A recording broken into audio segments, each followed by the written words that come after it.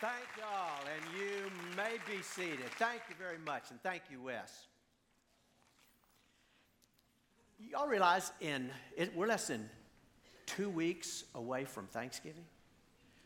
I'm curious, how many of y'all on Thanksgiving weekend are going to get your Christmas decorations out and put your decorations up on Thanksgiving weekend? Let me see your hands. Okay, that's not as many as I thought there would be. What are the rest of you procrastinating about? You don't know where they are. Oh, is that what's going on? You have to go find them? It's hard to believe Christmas just around the corner. Today is the last Sunday in the series that Max started a number of weeks ago called Keep Calm and Family On. And today we're going to venture into the extended family. And we're going to talk about how we can keep our in-laws from becoming our outlaws. But before we get there, hot topic, before we get there, let's pray together.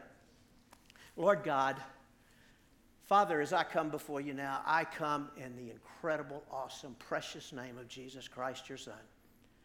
Lord, thank you for Jesus who took away all of my sin, all of our sin, the sins of the world. Thank you, God, for drawing us to you and to Jesus Christ, your Son. Lord, thank you for the privilege you've given us to open up your word and see what your word says about some of the most difficult relationships in our lives. And Father, I just ask you that you would open up our minds to connect with your word. And Lord, and then even more, God, that you would open up our minds to yield to you and submit to your word and apply your word. God, I ask you that you would fill me with your Holy Spirit. Thank you for the privilege you've given me to teach your word. God, now fill me with your Holy Spirit, and don't let anything in me get in the way of your word. In Jesus' name I pray. Amen. That picture up there, that's a picture of my grandparents' house in Flatonia, Texas. At least it was a picture of their house until it burned down. But all of my Christmases and Thanksgivings, really up until I was in high school, are tied to that house. Because every Thanksgiving and every Christmas, our family and my dad's family and my mom's family, we would gather at that house. And as I think back at all of those Christmases and Thanksgiving, I cannot think of any kind of tension or strife. Everything was harmony. But, since then, I've realized that my family, my extended family, that's not like everybody else's families. There's a lot of families that don't have that kind of harmony, especially around the holidays. We as a culture, we have 2 or maybe 3 big feasts, let's call them feasts, a year. We have Thanksgiving and Christmas, and then usually as families we may have one other during the year. Israel had 6 feasts a year, and all of their feasts were held in Jerusalem. Now, when the families in Israel, whenever they went to Jerusalem to celebrate one of these feasts, singing on their pilgrimage to Jerusalem was a part of the pilgrimage. Now, in just a moment, we're going to look at a psalm that was one of those songs that all of the families of Israel would sing on their way to Jerusalem. And this particular song is one that they would sing actually as they climbed the hill leading up to Jerusalem where they were going to celebrate the feast. So Psalm chapter 133, it says, "How wonderful and pleasant it is when brothers live together in harmony. For harmony is as precious as the anointing oil that was poured over Aaron's beard, that ran down his beard. Poured over Aaron's head, that ran down his beard, and onto the border of his robe. Harmony is as refreshing as the dew from Mount Hermon that falls on the mountains of Zion. And there the Lord has pronounced his blessing, even life everlasting." This whole song is about family harmony. It's kind of like the Jewish version of the Von Trapp family. They're singing on their way up the hill as they go up to Jerusalem. You can just see this. Now, as I look back through the Old Testament, the families of Israel, they had just as much tension and strife going on in them as we do. But yet, according to Psalm 133, that was not God's intent. God's intent was that there actually be harmony in a family, especially when it came time for the feast. So I guess that would apply to the Jewish feasts in Jerusalem, but I guess it would also then apply to our feast when we're climbing the steps to grandmother's house. So let's look at this. Genesis chapter 2, verse 24, it says, "Therefore shall a man leave his father and his mother, and shall cleave unto his wife, and they shall be one flesh." You know, I have read that passage in hundreds of wedding ceremonies. But reading that passage in a wedding ceremony is a whole lot different than putting it into practice. And you know, one of the things that makes this passage so difficult is that the bride's and the groom's parents don't go away. And then there's another verse that complicates things even further, and that's in the commandments, Deuteronomy chapter 5. In Deuteronomy chapter 5, verse 16, this is the 5th commandment. You know, the 10 commandments, this is number 5. "Honor your father and mother as the Lord your God commanded you. Then you will live a long, full life in the land that the Lord your God is giving you." Now, how does that work? How do the leavers and the cleavers focus on their new family and at the same time honor the parents that they just left? And then the parents, how are the parents, you know, the ones that are left, how are they supposed to relate to their kids without getting in the way of this putting together this new family? And then on top of that, Psalm 133, the psalm we just read a while ago, that indicates we're supposed to be able to do all of this, leaving and cleaving and honoring while we're singing our way up the steps to grandmother's house. How are we supposed to do all of that? So let's look at it again. Let's go back to Genesis chapter 2. Genesis chapter 2, verse 24. It says, "Therefore shall a man leave his father and his mother, and shall cleave unto his wife, and they shall be one flesh." Now, the image here, if you can imagine this, okay, so here's one family over here. They're singing their way up the hill to Jerusalem. Okay, here's another family over here, and they're singing their way up the hill to Jerusalem. And so while these two families are singing their way up their hill to Jerusalem, there's a girl in this family and there's a boy in this family, and they happen to notice each other. And there's this magnetic attraction. And all of a sudden, instead of thinking about the family that they're singing with, they're thinking about, whoa, you know who? And so they're drawn to each other until, pow! They're glued in this whole brand new relationship. Now, according to Genesis chapter 2, this new relationship is the permanent relationship. The one that they just left between the parents and the children, that was temporary. So the parent-child relationship is temporary. The husband-wife relationship, that's the permanent one. So if we're going to have family harmony, then the first thing we need to do is start right here in the beginning with Genesis chapter 2 and promote the permanent. Now I want to focus first on the parents, the people who are left behind. We're going to get to the leavers and the cleavers here in a minute when we get to the honor part. For right now, let's talk about those who are left. Now, I'm one of the guys that was left. Okay, so I'm still trying to figure this out. So understand, this is not the final word on this, but I'm trying to figure this out. So here's what I've figured out so far. 3 quick bullet points. First, if I'm going to promote the permanent, then I need to respect the privacy, the boundaries, and the decisions of this new couple. And that also means that when there are disappointments and when my expectations are not being met and all of that happens, then I need to take my disappointments and my unmet expectations and sometimes even my fears. And I need to take those and leave them with God. Because as the one who's left, I need to promote the permanent. Second bullet point, plant peace. Proverbs chapter 15 says,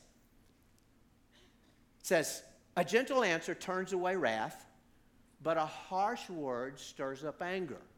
So when there's conflict in this new family, my role as the parent who was left is to plant peace in the midst of this conflict. Not to stir up more anger, but to calm the anger. And especially if I get pulled into this conflict, never, ever, ever, ever, ever should I take the side of my son or daughter. Unless it's to help their spouse see it through their eyes. If I'm going to plant peace in this, I'm going to grab both of them and I'm going to try to pull them together by helping each one of them see this conflict through the other person's eyes. So plant peace, that's the second bullet point. Third bullet point, provide encouragement when it's needed, advice when it's asked for, and help when it's requested. Remember, when our parents used to visit Patsy and I, we didn't have any money when we were first married. In fact, we didn't have any money even after we started having kids. And so they would come and visit us for 2 or 3 days. And I remember the first day that when they ever got there, the first thing they did, Mom would take Patsy grocery shopping. And they would go out and buy all the groceries that were going to be needed for that stay while they were staying with us. I was thinking about that they weren't undermining my role to provide for my family. No, they were actually helping me do it. In fact, it's kind of like the 250-pound fullback that gets behind his 190-pound quarterback and pushes him across the goal line in a goal line stand. In a goal line, quarterbacks need. That's what they were doing. They were helping me fulfill it. I needed help, and they gave it. So that's the promoting the permanent. Everybody gets to promote the permanent. But then what about the honoring part? Let's look at Deuteronomy 5:16 again. That honoring part. It says, honor your father and mother as the Lord your God commanded you. Then you will live a long, full life in the land the Lord your God is giving you. Now, this is difficult, especially if you have deeply flawed parents. Now, because some people with deeply flawed parents, it's hard to find anything that's even remotely honorable. But I want you to look again at this. Therefore, honor your father and your mother as the Lord your God commanded you. Then you will live a long, full life in the land the Lord your God is giving you. Notice the cause and effect relationship. And Ephesians chapter 6 points out this is the only commandment of the 10 in which there's a cause and effect relationship like this. If you honor your father and your mother, God says it will impact your quality of life. Proverbs chapter 16, verse 7 says, when a man's ways are pleasing to the Lord, he makes even his enemies to be at peace with him. I wonder if that also works with parents and in-laws. For instance, when a man's ways are pleasing to the Lord, he makes even his in-laws to be at peace with him. Some of you have very overbearing and intrusive parents or in-laws. It may not even be or, it may be both in. What if God is waiting for you to get this right before he deals with your in-laws? What if God is waiting for you to get this fifth commandment right so that then he can give you a full and profitable life in the place where you're living? You say, oh, God wouldn't do that. Oh, wouldn't he? Now let's think about this. Think about all of the commands and the directives in the Bible for the leavers and the cleavers. Now, think about all the commands and the directives in the Bible for those who have been left. So what are you talking about? Okay, here, let's go. Go through the Bible. Let's think about it. There's all kinds of commands and directives for husbands about how to be a good husband. That's one of the levers, the lever and the cleavers. And there's all kinds of commands and directives in the Bible for wives about how to be a good wife. There's all kinds of commands and directives in the Bible about parents, how to be good parents. There's all kinds of commands and directives in the Bible about children and how they should honor, to be good children by honoring their parents. But for the life of me, I can't think of a single command or directive in the Bible that tells a mother-in-law how to be a good mother-in-law. And I can't think of but one command, and actually it's not even a command, but even one place in the Bible where it tells a grandparent how to be a good grandparent. And that's in Proverbs, where it says a good grandparent's going to leave an inheritance to his grandchildren. That's it. All of the commands are directed at the leavers and the cleavers, not as those who are left behind. Well, could it be that that's because it's the leavers and the cleavers who are the principal players if there's going to be harmony in extended family? Just think about that. Now let's look at this honor your father and your mother part. This is not a club to be used on rebellious children. In fact, it wasn't even given to children. It was given to adults. Honor your father and your mother. It doesn't mean giving in to the demands of an overbearing, intrusive parent or an in-law. It's not giving them control. It has nothing to do with placing yourself in harm's way. And it doesn't mean that you treat their needs as more important than the needs of your spouse or your kids. The word honor there, the Hebrew word for honor, is a word that literally means to weigh heavy.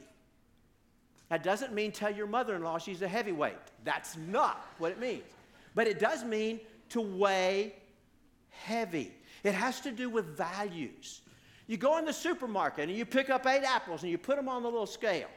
And then it rings it, you see what the weight is, and then you take 4 apples off and you put them on the side and see what the 4 apples weigh, and you see that the 8 apples weighs more than the 4 apples. And so you decide, okay, I think I want the 8 apples, so you put the 4 apples back on, you press the little print button, and out comes the little tag that tells you how much those 8 apples are worth. Now, 8 apples are worth more than the 4 apples because the 8 apples weigh more than the 4 apples. That's what it means to weigh heavy. So, everyone is supposed to value the permanent. But if your parents are still living, then your role is to value the temporary. In other words, you get to assign the value to your parents. You get to decide if your parents are worth 8 apples or 4 apples. Now, best case scenario is that you assign them a value that is consistent with all that they've invested in your life. But sometimes that's not going to work because you have parents, they're not even worth a rotten apple. If that's the case, then you at least assign them a value which is consistent with them being God's partners in creating you. So then you you value their position.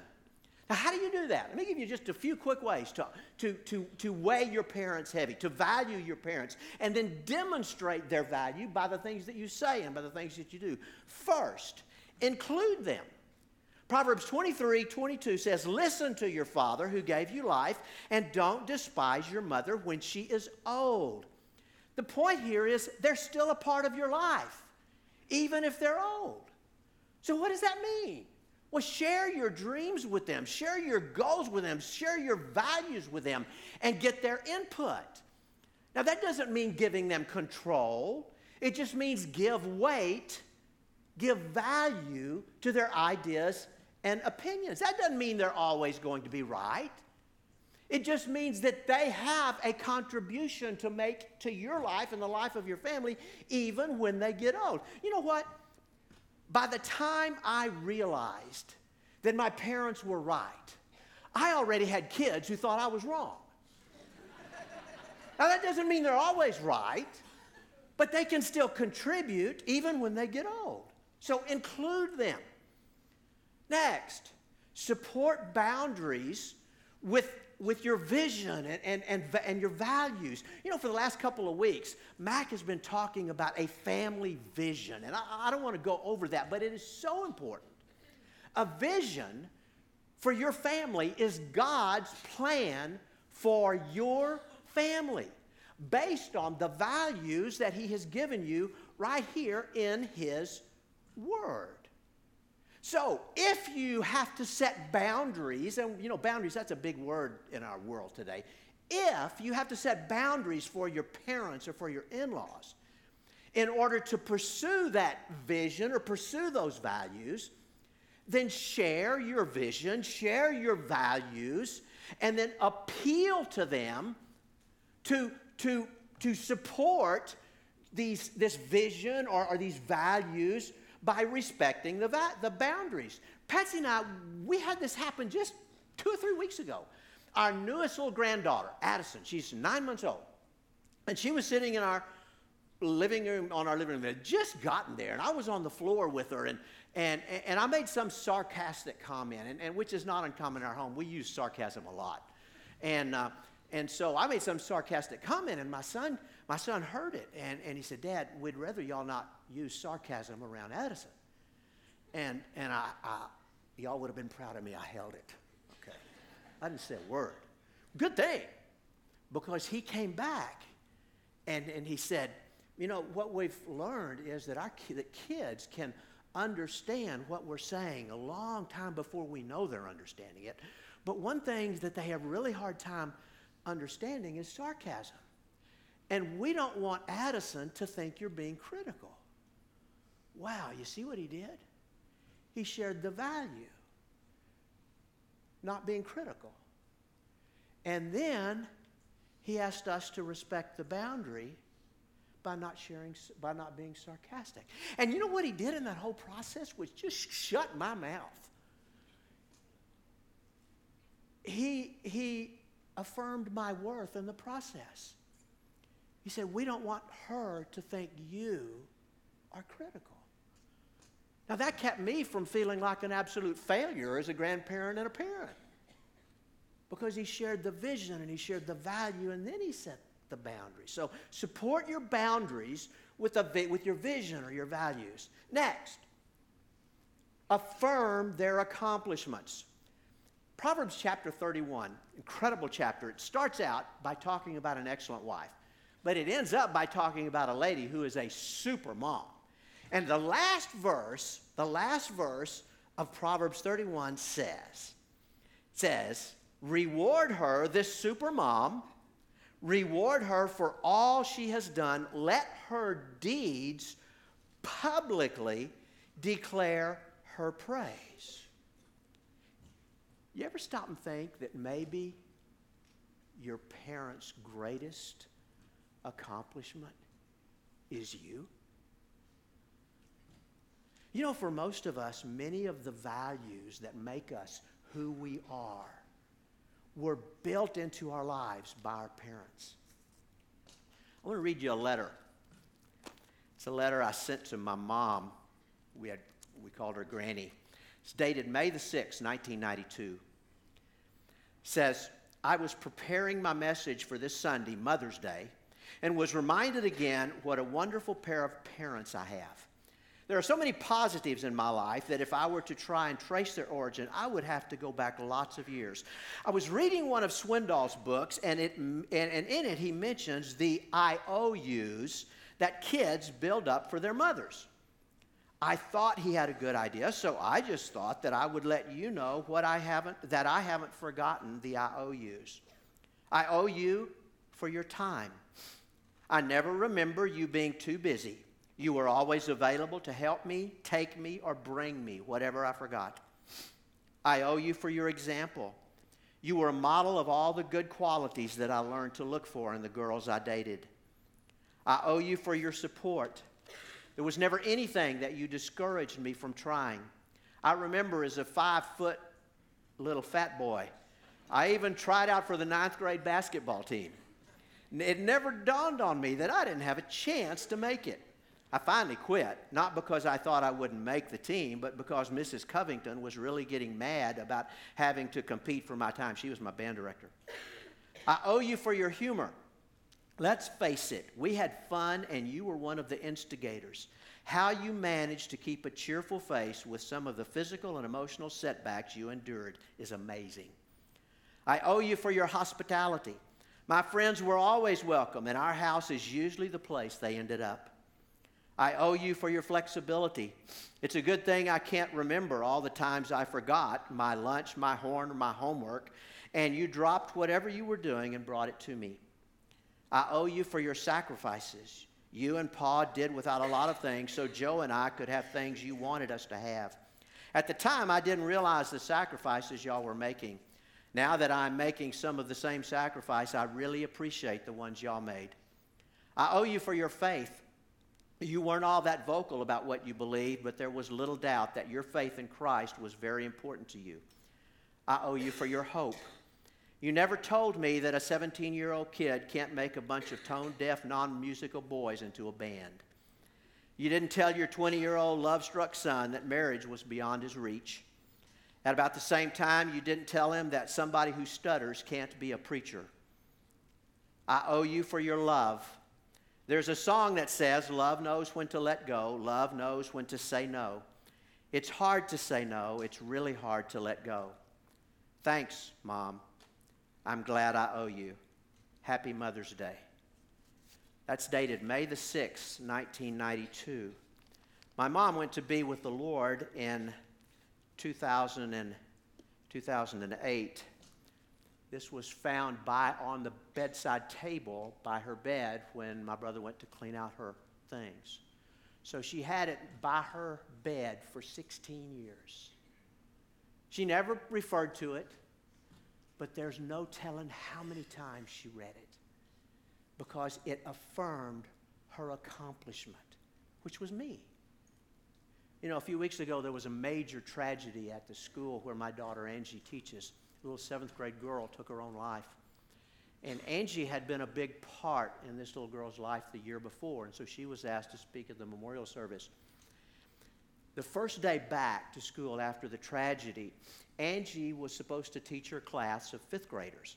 But at the same time, there was assembly going on for the middle schoolers, classmates of this little girl, and Angie also needed to be there. Now, she didn't want to ask a substitute to teach her class because she had no idea what kind of questions were going to come from the 5th graders, and she wanted somebody who would be able to respond to those questions. So she couldn't ask a sub to do her class, but at the same time, she also had to be at this assembly. And finally, she thought, Mom can do it.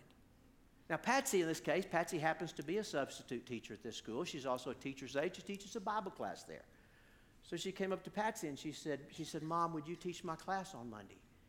And Patsy said, sure, Angie, but what do you want me to do? And she said, Mom, I just want you to be me. Wow. And those, what's that, 6 words? She affirmed one of Patsy's greatest accomplishments as a parent. She said, Mom, I am who I am because of you. Now just be me. So affirm their accomplishments.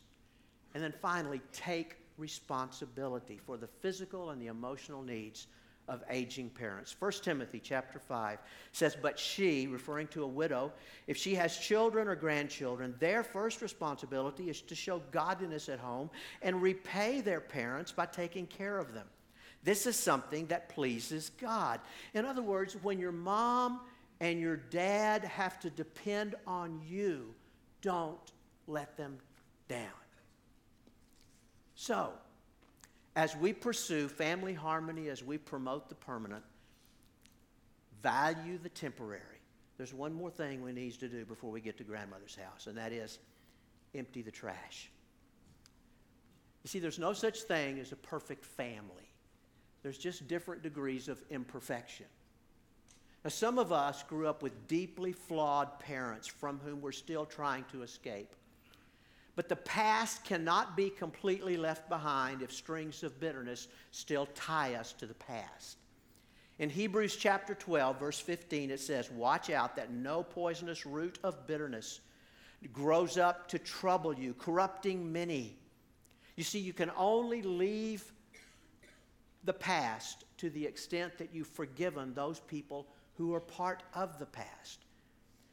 Now, forgiveness, it's not a feeling. It doesn't mean you have to trust somebody. John chapter 2 says Jesus didn't trust people, but he did forgive them.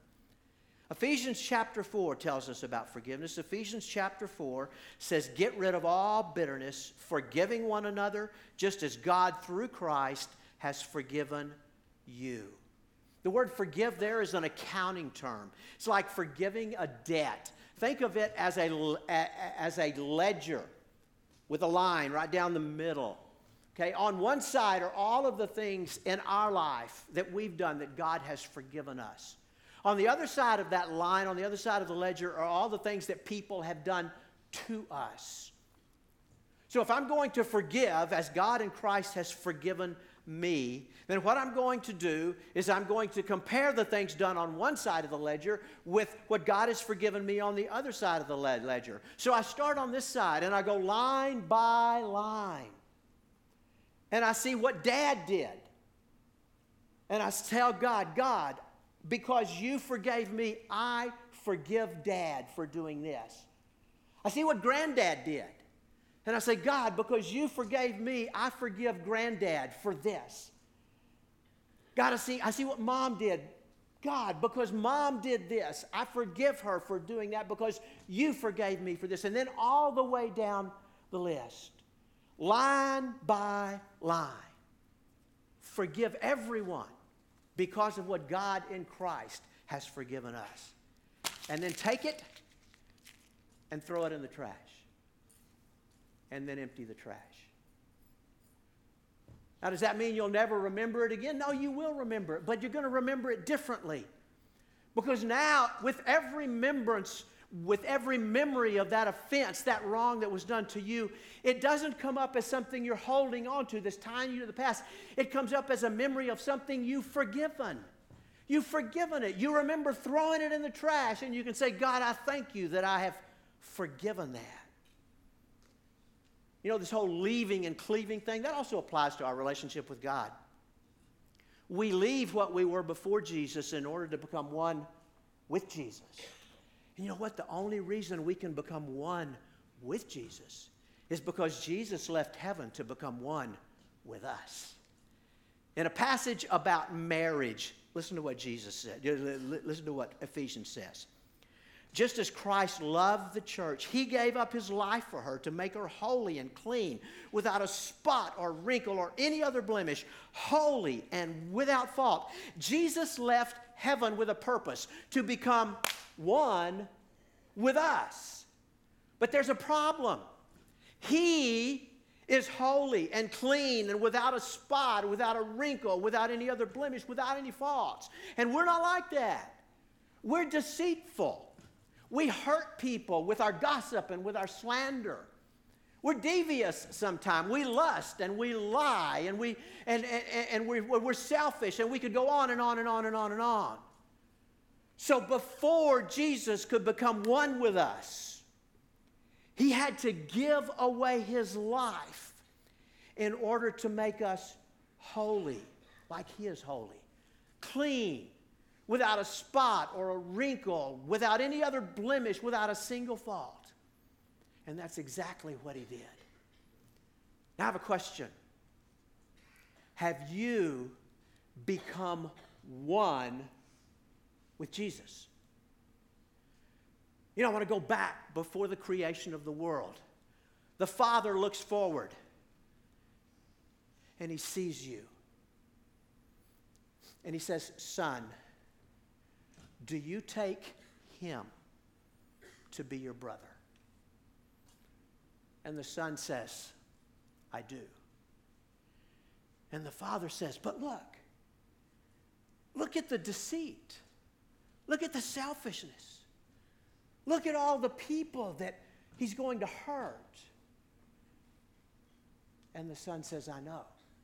And the father says, but don't you understand? You're going to have to give away your life in order to get rid of all that. Do you still take him to be your brother? And the son says, I do. And then the father looks and he sees you and he says, do you take her to be your sister? And the son says, I do. And the father says, but don't you see? Look at the people she hurts, the gossip and the slander and the selfishness and the anger and all of that. And the son says, I know.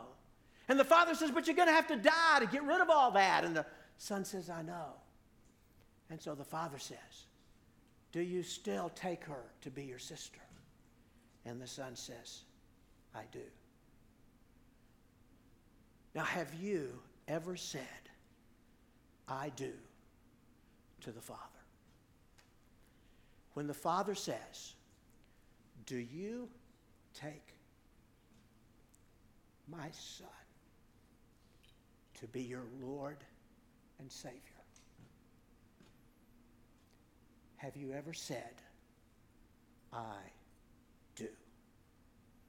Let's bow our heads, let's close our eyes. If you have never said, I do, to the Father, I want to give you an opportunity to do that right now. God the Father says, I sent my own Son into the world to become one with you, to give his life away, to make you holy, to make you clean without a spot or wrinkle and a blemish, so that you could be one with him. Now, do you take my son to be your Lord and Savior? If you've never done that and you want to do that, then just do it right now. Just say, Father, I do take your Son, Jesus Christ, to be my Savior. That's it. Father, I do take your Son, Jesus Christ, to be my Savior and my Lord. That's it. If you just said that for the very first time, we want to give you something that will help you figure out what your next steps are after you have entered into that one relationship with Jesus Christ as your Lord and Savior. So if you just said, I do, to the Father, while everybody has your heads bowed, would you just raise your hand? We want to give you a gift. Raise your hand. One of our ushers is going to pass a box by you, down to you. In that box is a Bible. In that box is a card for you to fill out and take to the blue tent outside or put in the offering basket when it comes by. That will give us a chance to connect with you. Keep your hands up until you receive that gift.